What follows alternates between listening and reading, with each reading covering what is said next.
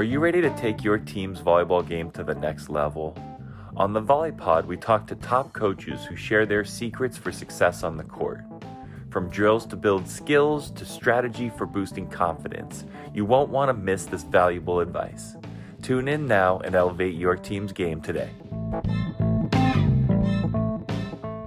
Good evening and welcome to the Volley Pod, Todd. How are you today? We're branching out. We're branching out all hours of the day. We go Any 20 time of day. The Volley Pod is a 24/7 operation.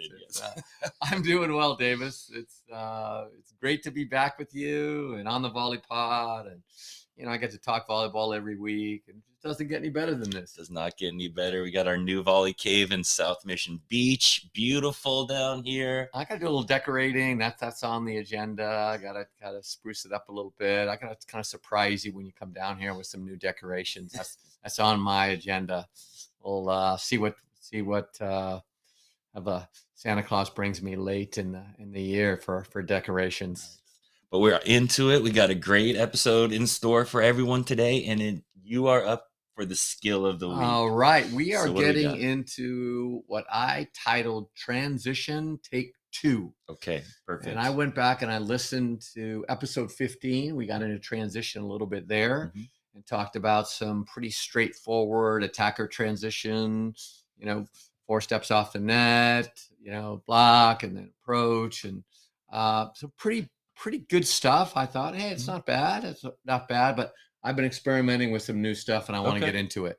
Okay. And some of it comes from, we talked about Rob Gray, I think is a guy who wrote a book called Move, and about this linking of perception and action, what he calls coupling. Yes. And if we think about it, the best way for me to explain it is that they use baseball analogies. Okay. And if you hit a ball off a tee, okay, that is just the action. There's no perception. There's no wait a minute, I'm going to swing here. The ball's curving. It's coming fast. It's coming slow. I completely took the perception out. And his point is, hey, you can do all you want with just the action, and it's going to kill you when you get into a game. Even if you have this pretty swing, you're not going to be able to hit the curveball or maybe even hit a fastball. Because of perception. Because you're not practicing the perception. Okay. You've uncoupled it from the action. So for the action to make sense, you have to couple it, which means that, hey, I'm not going to get off a pitching machine and hit all fastballs because it's a little bit better than hitting off a tee. Right. But the best hitters have to differentiate. Wait a minute. Is this ball fastball, curveball, in the zone, out of the zone? All that perception stuff, I can't separate or uncouple from the action. Okay. Yeah. And so the question, of course, is how does that relate to us as volleyball? It's pretty easy to explain as baseball. And I was sitting with Saeed the other day and we were watching a practice, and I started looking at a lot of our teams, a lot of our top teams kind of do the same blocking gig. And we put the pad out and they do blocking steps and they have coaches on boxes. Right.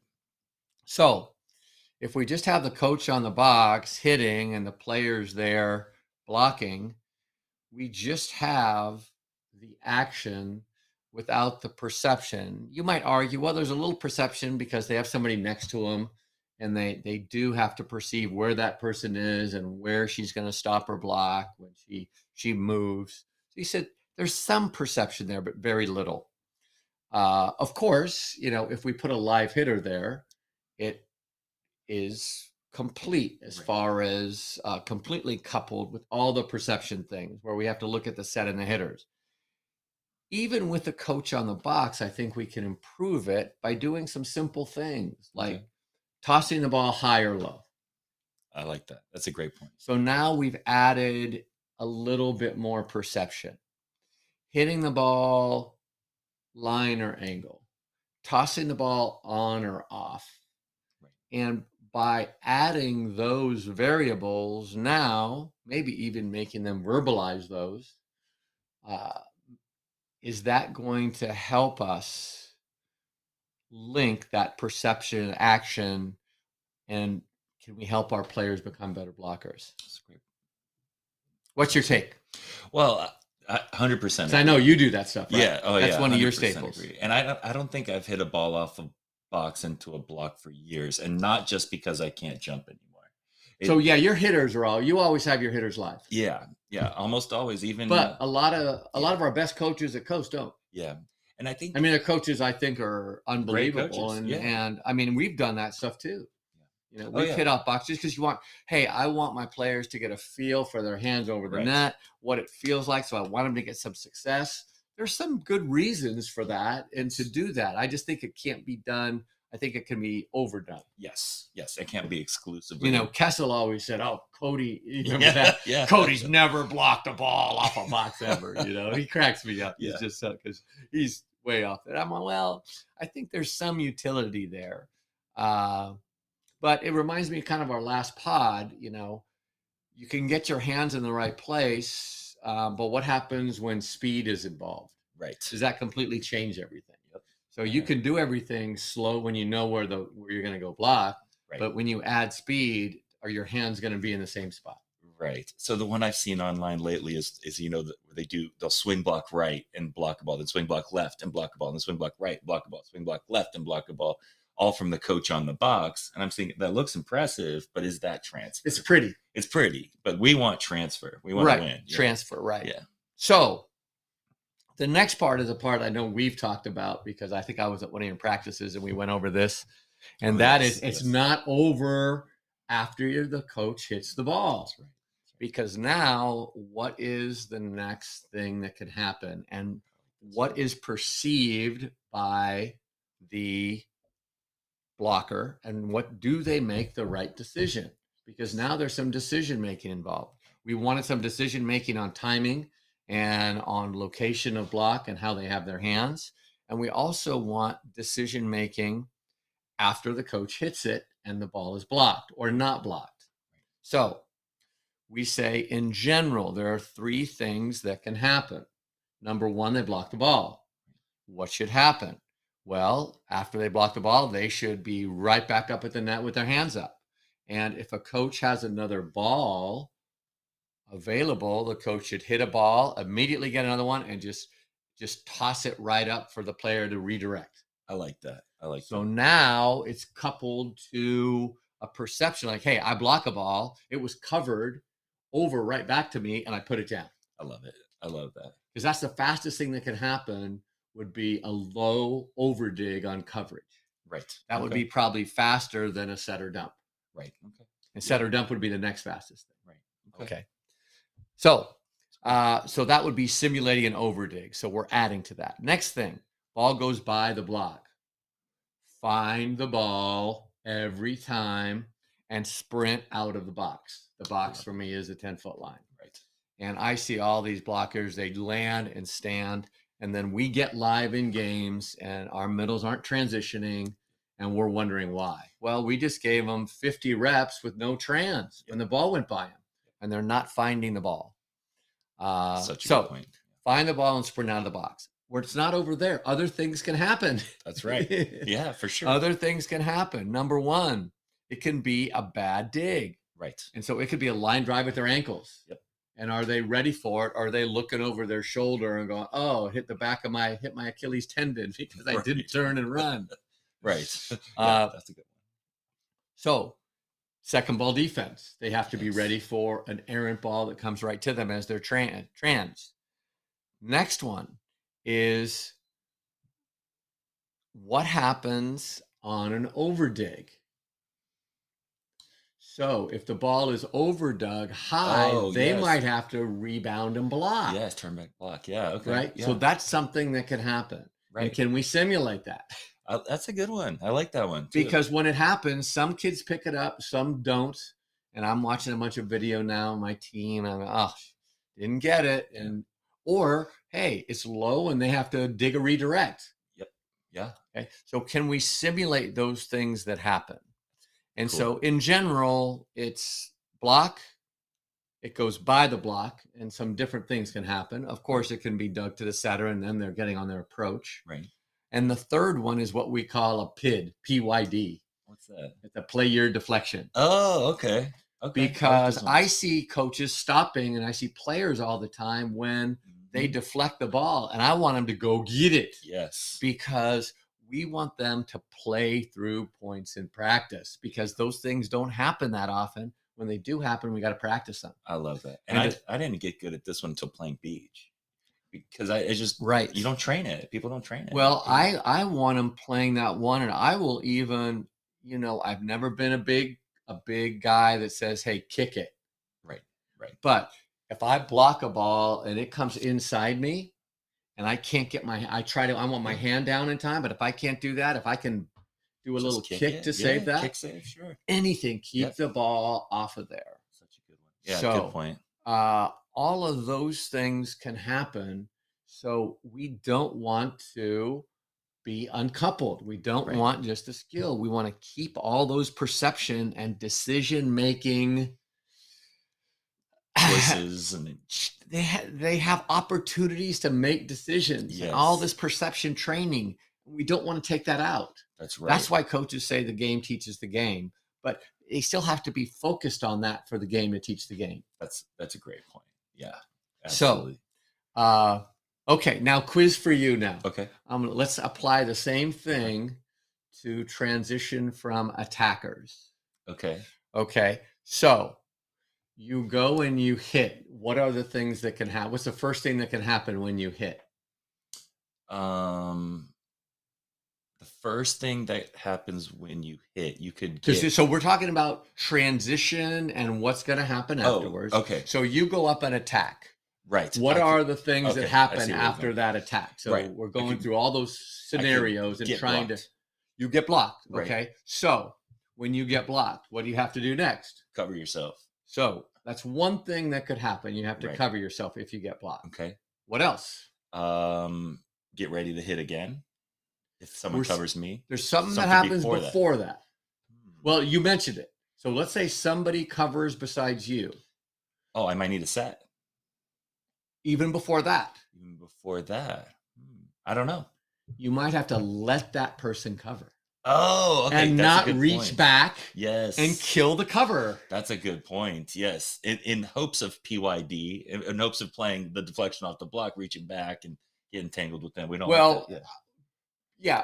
PIDs are your own deflections, okay? And sometimes those could be gotten by a defender, but this is the ball the opponent blocks, you land, and then a kid is right there covering, and you reach back and knock it away from the cover. Okay. And so practice of letting the ball you cover balls in front of you, but you don't cover balls behind you. I like that. And you don't cover balls that are behind. You don't cover balls that are out. Out, exactly. You can't cover balls that are out. Right. Okay. So I get blocked.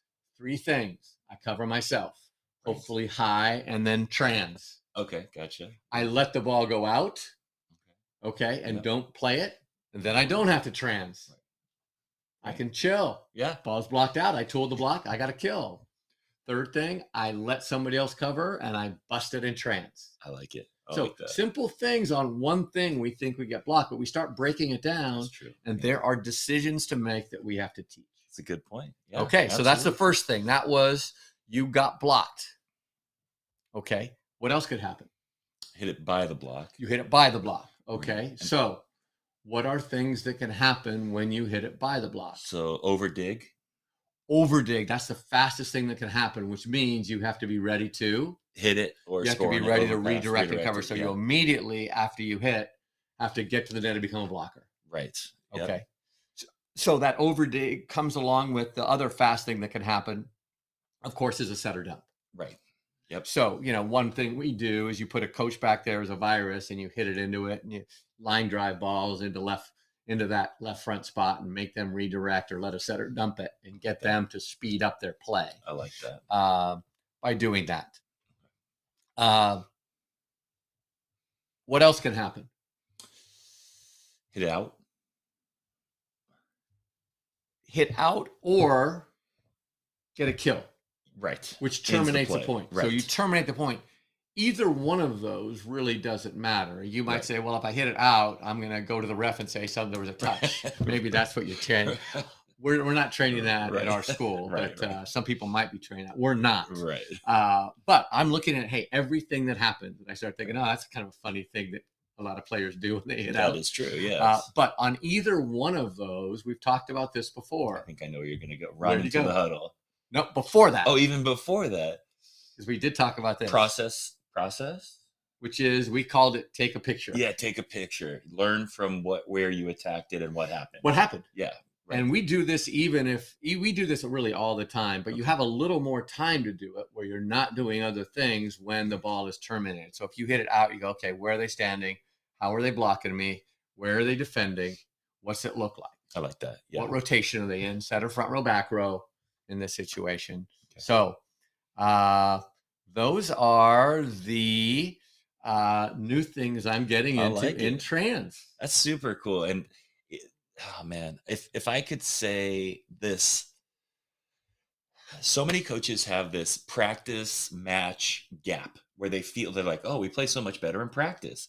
And I would say you probably don't play that much better in practice. You probably are doing drills that make you look better in practice. And some of these things, the coupling, especially, is what will make that perceived difference become more aware of it to the coach. Right. Well, and I look at, coaches can say a lot of, I'm trying to look at everything I do now. And I see all this stuff I've had uncoupled. I'm a technique guy. So all those reps of, that look pretty and stuff. And I'm trying to get away from it. But even things like, butterfly, I see a lot of, as a young coach, you use that a lot. And you go, oh, it's butterfly. We got serving and passing practice in butterfly. But if we apply the perception there in butterfly, I know the ball's coming to me. Right. I don't have to make a decision, a perception of, wait, is this to me or not? And then what decision do I have to make? Yes. That's and such so a good point. If I take out all the perception and decision making, then it's not really an applicable drill. And I go, hey, we spent a half an hour in butterfly and then we got in a game and all these balls drop between players. Right. Well, yeah, right. We didn't practice that. Right. We didn't couple it. And I think that coupling so key. Like you're talking about trans, but that coupling can be done in so many other facets of the game and every facet. All facets. Yeah. We can talk about it. You probably isn't the last time you're going to hear me talk. So cool. Cool. I love it. Cool. Let's get into our scenario. The scenario. What are we talking about? So the scenario is something near and dear to my heart: winning 3-day tournaments. These are qualifiers generally for junior nationals, and so it's a different approach. It's a different approach, right, than just a match play, and I like both. Or 2-day tournament, or even a 1-day tournament. 1-day so tournament. You kind of differentiate. You see, my club, you got to remember, I've coached very little real competitive club. I was the guy who had boo-boo ball local club, so I could be back at the beach by 1 o'clock. Right. That morning pool is what I love. Local and Poway, I could get back to the beach and chill out. And then if I picked up a couple club teams and did the, but I haven't done it every year. And so just getting into that rhythm of 1-day, 2-day, 3-day tournaments and how you approach them is a cool topic. It's a cool topic. And it, like you said, it is very different. You have to expend your energy differently, right? And we're going to talk about this. Cool. I framed this in 3 sort of categories: prior to the tournament, during the tournament, and then post-tournament. Sweet. So prior to the tournament, one of the things you're going to want to do if you're going to try to win a 3-day tournament is promote and train for consistency and durability, right? Consistency is obviously the name of the game for volleyball, even more so the longer you have to play, right? So some things that might work for the short term may not work for the long term. One I can think of just right off the bat is just setting your best player all the time. Right. That works great in match play for a little while. But especially in these tournaments where everyone's watching everyone play, they're going to know who your best player is. They're going to know who's going to get set, and you're going to be scouted very easily by day 1, by match 2. So that's just something I can think of. So, running a balanced offense will help, but we're going to get into that. The next thing is being upfront about how challenging it can be to win that many matches in a row. Volleyball game a volleyball game in some facets is a game of luck. Like if they could hit a trickler every time out of zone 4, let's say, they could probably win 25-0, you know? So we have to be realistic about what it means to win that many matches. Certain things are going to have to go right for us, and it's going to be difficult to achieve that, and we want to be upfront with them about it. Have your adjustments ready, because there will be adjustments that are necessary. So we need to have practiced those. And then I just wrote fuel. So the fuel for the tournament is mental, it's emotional, it's physical. So they need to have been fueled up before the tournament. And I feel like a lot of the athletes wait until the tournament to start eating healthy or whatever. The people that are living the healthy lifestyle are probably the ones that are going to get the most out of their bodies. So Good stuff. yeah. So now during the tournament, don't take any plays off, because the goal of the early part of the tournament is to get a rhythm going into the later part of the tournament. And so you don't want to take any plays off, even if you know you can beat the teams that are, Right. early So on if the tournament. you're, yeah, so I think there's a kind of an art to, I don't know if it's an art to that, but there's the best teams are able to approach those matches in a consistent manner. Yes. And if you're talking about winning the tournament, that means that you're good enough, probably, that you're going to probably have a couple matches where, you're bigger, faster, stronger than your opponents, and you're more talented. Yeah. And if that's the case, there's a couple opportunities there. One is to get people in, Yep. so that your best player's not tired on day 3 in the playoffs. And the other is to play really hard, even though your best player may not be in. It's to play the same way you want to play on day 3, you play on day 1. Yeah. You know what? I think we might have mentioned this before, but I like that idea of, especially if you have, let's say, a group of starters and then some subs, that when you're playing a team like that, the starter's job is to get the subs in, and it's Yes. a team thing. It's like, hey, you should be playing harder in this than normal, because you're playing to get your teammates in who are supporting you all the time. Yep. I love that. And we got to get a lead here. If we're behind, if we're just hanging out and it's 2020, and then we're pulling out at the end, it's hard to play those players if you're talking about winning the tournament. Absolutely. Because they're cruising. Yeah. And I love the way that you frame that. Like, it's a team thing. We want to get everyone in, and it behooves us to get everyone in, right? Because then you can divide the labor amongst more people, right? I'm going to say it again, play well in order to play well. I know this sounds kind of backwards, but it's like you want to start playing well before the playoffs hit. So you need to start playing some good volleyball. It means getting big swings, full speed defense, serving tough, all those good things. Because there is something to a rhythm of play. Have a sense of urgency, but no rushing. So I think fine line. That's a fine line, right? Yep. And with those early matches, a lot of times there's no sense of urgency, and a lot of times in those later matches, there's way too much rushing or way too much. They're on edge. They're on edge. Yeah. And there's two things with that. First of all, have them play in that on edge in practice so they can get used to it. Okay. And then secondly, just like you said, it's that fine line. It's finding that crest of the wave and being right on that crest and riding that crest. There's something fun about it. When the team starts rolling and getting a little rhythm, something so fun to it. Give up on playing perfectly. Playing perfectly can be a distraction. When you're at that level, everyone is going to make everyone, quote unquote, look bad. Right. Right. And I think if you're preparing for the end, that's really important, because then you're going to be playing a good team. Yeah. And you're going to face adversity. So if you face a little bit earlier, it's like, hey, this is just what we need to get ready. Absolutely. And I've had so many times they say, we needed that loss, right? We needed that loss early on. Right. Well, I just think that, hey, we want to face, we want to be, stretched. Yes. And you can't be stretched when you're cruising, and parents want to win and they want to cruise every match against a team. I can't believe we didn't. Hey, You want to play your best when your best is needed. That's exactly right. You're not going to play your best. No team plays its best all the time. Otherwise, it wouldn't be their best. Right. Right. It would just be average. Yes. And I put that here. Expect to be challenged. And when you do, respond with joy and energy. Joy and we energy. love this. And I find myself saying, we love this. We love this. Okay. And that's sort of during. I hear you say that. That's good stuff. And then after, recover like a champion, because, I mean, those tournaments are hard. Between matches, fuel, scout, relax, prepare. And if I had to put those in order, I'd probably say fuel is probably more important than scouting in my mind, especially as this tournament gets longer. An ice bath goes a long way. Get rid of distractions, including winning. Winning can be a deterrent to winning. You can focus so much on winning that you're not focused on what you should be focused on, which is the present moment.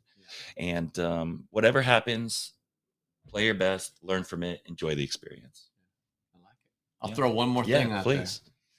And that is the surrounding noise sometimes, right? Yes. Some of that might be parent driven. Some of it might be other coaches from the club who are coming to watch and things that they say. But the players are influenced by all that. Yep. And can you preempt that too? And almost make it a joke. Like, hey, what's the stupidest stuff you've heard people say before you've played a big match?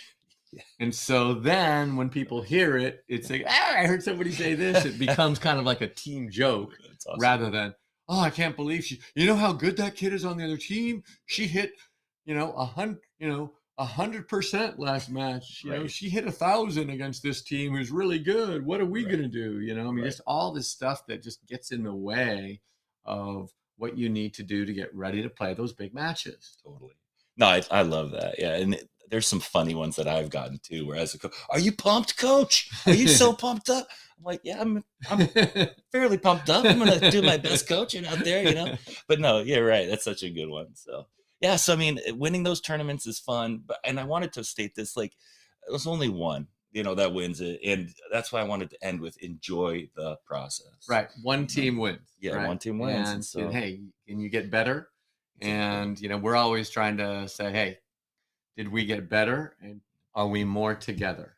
I love that. Those two things. Yep. Absolutely. Right. All right. So you got some videos. Okay. We'll start with middle trans, Karch Karai. Okay. That guy, he's okay. He's pretty good. He's all right. The second one is one that was off my normal radar, because usually my AOC radar is under 5 minutes. Okay. Because I like to watch the short ones because I want a full variety pack. Right. But Michelle Collier had this 50-minute finding effective solutions to various transition situations. Okay. 50 minutes. I got to watch a bunch. I got through 20 minutes of it. It was great. I marked it. I got to go back to it. It's awesome. Georgia Tech coach. She's pretty good. Okay. I really don't know her. They've been getting better. Oh, I know that. They're good. Yeah, they're really 10. good. Yeah. Top 10. Yeah. And then Christy Johnson has the last one, The Art of Training Trans. Okay. And so she got into a little some of the intricacies that I liked that I had thought about. That was, some setter stuff that was kind of fun too. So. Very cool. As usual, those will be on the show notes, and you can go check those out on the Art of Coaching website. So now you have a resource. I got a really cool resource. I'm actually going to show the people on YouTube. It's called AXIO 360, AXIO Training. In here is this little ball. So describe it for our pod listeners. So it's a handle and like a round. What does it look like? No, I don't know. It looks like a Frisbee that's hollowed out with a handle in the middle of it. Right. And in the outside of the Frisbee, around the outside there's a ball inside this sort of rubbery thing and your job is to send the ball around on the inside of this thing, and you get this centripetal training effect that's really good, and it's quite a workout. And as you can hear, this ball's going around right now, and I'm flexing my whole core right now. And the way I'm using this with my team is we're just trying to take a little better care of our shoulders, and so we feel like we're hitting hard. So we're trying to use this once a week. We spend about 10 minutes and we do a bunch of stuff for the body to try to take care of our body. And so we're using this one time a week, and AXIO. So it's AXIO training. Yep. Bunch of baseball players use it. It's great for stabilizing the shoulder joint. It's just an overall core workout. And it's you look at it and you think, oh, it's not too hard, but you no, I did it. It's hard. It's actually pretty and my killer. Shoulder needs it, so it's good for me. I'm getting one. I'm in. I'm in. Cool. Awesome. So, right on. What a great episode. Davis. We started with some Trans 2 today. Yep. Then we had your scenario with the 3-dayer. Yep. And then a couple videos and the AXIO 360. Awesome stuff. Thank you. Yeah. Great pod. Thank you, Todd. Take care. See ya.